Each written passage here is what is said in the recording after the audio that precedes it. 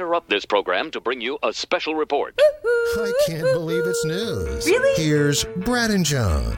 Well, the important thing to understand here before we get into this story is to know that everybody's okay in this story right now.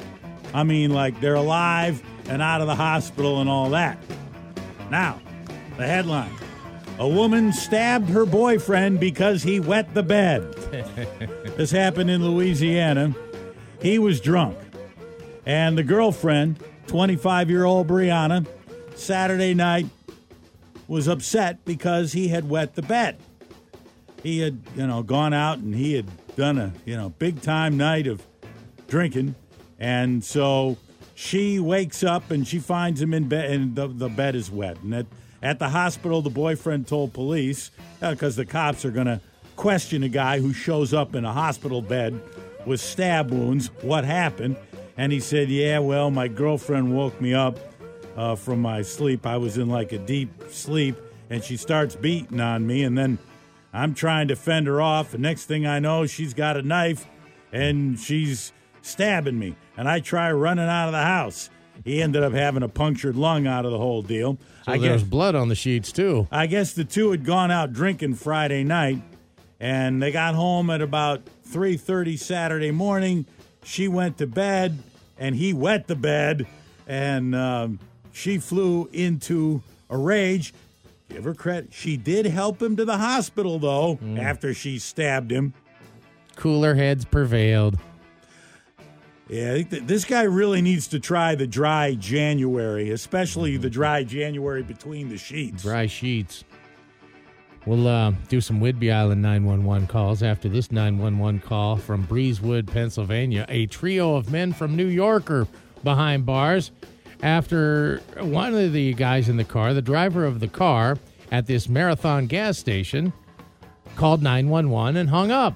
Well, the cops come to investigate where the 911 call came from, and they encounter these three dudes, and the guy tries to make up some story about, I wanted these two guys to get out of my car, but they wouldn't get out of my car. And the cops start, something's not adding up here. They start looking around. They see a couple duffel bags there in the car, and they start looking through the duffel bags, and there's $120,000 in counterfeit money in the bags. And so then the guys are acting kind of weird, so they decide to look around the area. Maybe they stash something, maybe there's something outside the car. Well, the car's parked next to this dumpster. And behind the dumpster are 3 bags full of 83 pounds of weed. Well, so these dudes had answer. 83 pounds of weed and $120,000 in counterfeit money, and some knucklehead calls 911 by accident and then hangs up. Nothing. Yeah, never. And then they come out there. What was that all about? I don't know. I picked these guys up hitchhiking or something. I just wanted them out of my car. And then it all came apart. That's where it all unwinds with the 911 calls. Let's do them.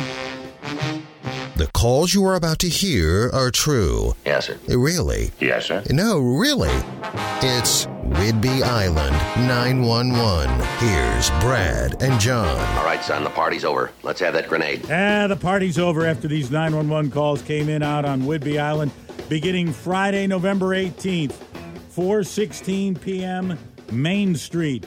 911 caller says, there's a guy who's been playing his accordion all day long. Saturday, November 19th, 10:59 a.m., Monroe Landing. 911 caller says, I loaned my drone to a friend, and now I can't get it back.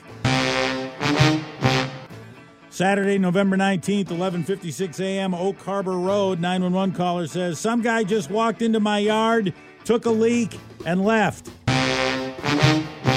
Tuesday, November 22nd, 4:23 a.m., Green Road. 911 caller says, I'm at an Airbnb and the chimes won't stop going off.